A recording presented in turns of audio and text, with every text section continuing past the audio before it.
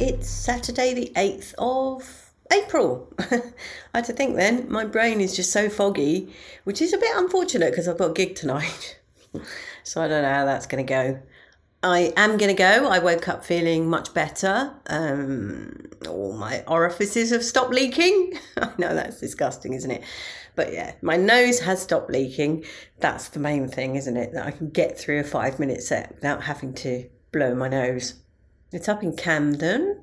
Luckily for me, it's a bus ride away. It's fairly close to where I can get off the bus, which is a factor now that I am permanently on crutches. I genuinely thought I was going to be able to get off them because sitting around for 3 days, I was able to ice my knee, took lots of painkillers, and I genuinely thought I'd be able to nurse it back to some semblance of health, but it's just not going to have it, which is doing my head in, really.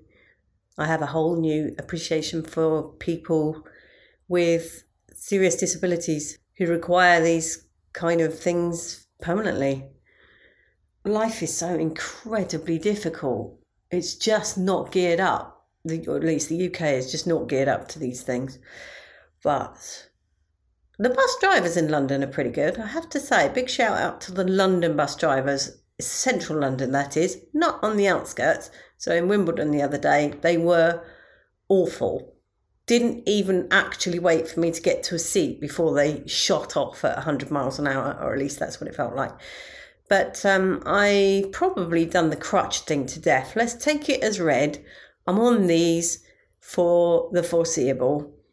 I will try not to moan about them again, but I'm sure I will. In other news, there's been riots in Manchester in a musical of all things. Apparently an audience were asked not to sing in The Bodyguard, and they all insisted on singing, so much so that the police got involved. I'm sure it was a lot more serious than it sounds, but it's like, what is happening to the arts? I think it's because everybody, and I know there's a certain irony in me doing stand-up and doing a podcast, but I think everybody thinks they're a star. So no one's content with being part of the audience anymore. They have to be involved, which kind of works for stand-up because, I think most good stand-ups relish a good old heckle because it gives them a chance to shine.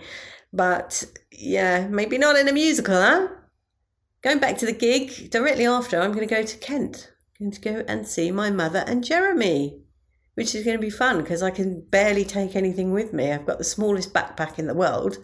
Obviously, I need my laptop because I need to do my podcast.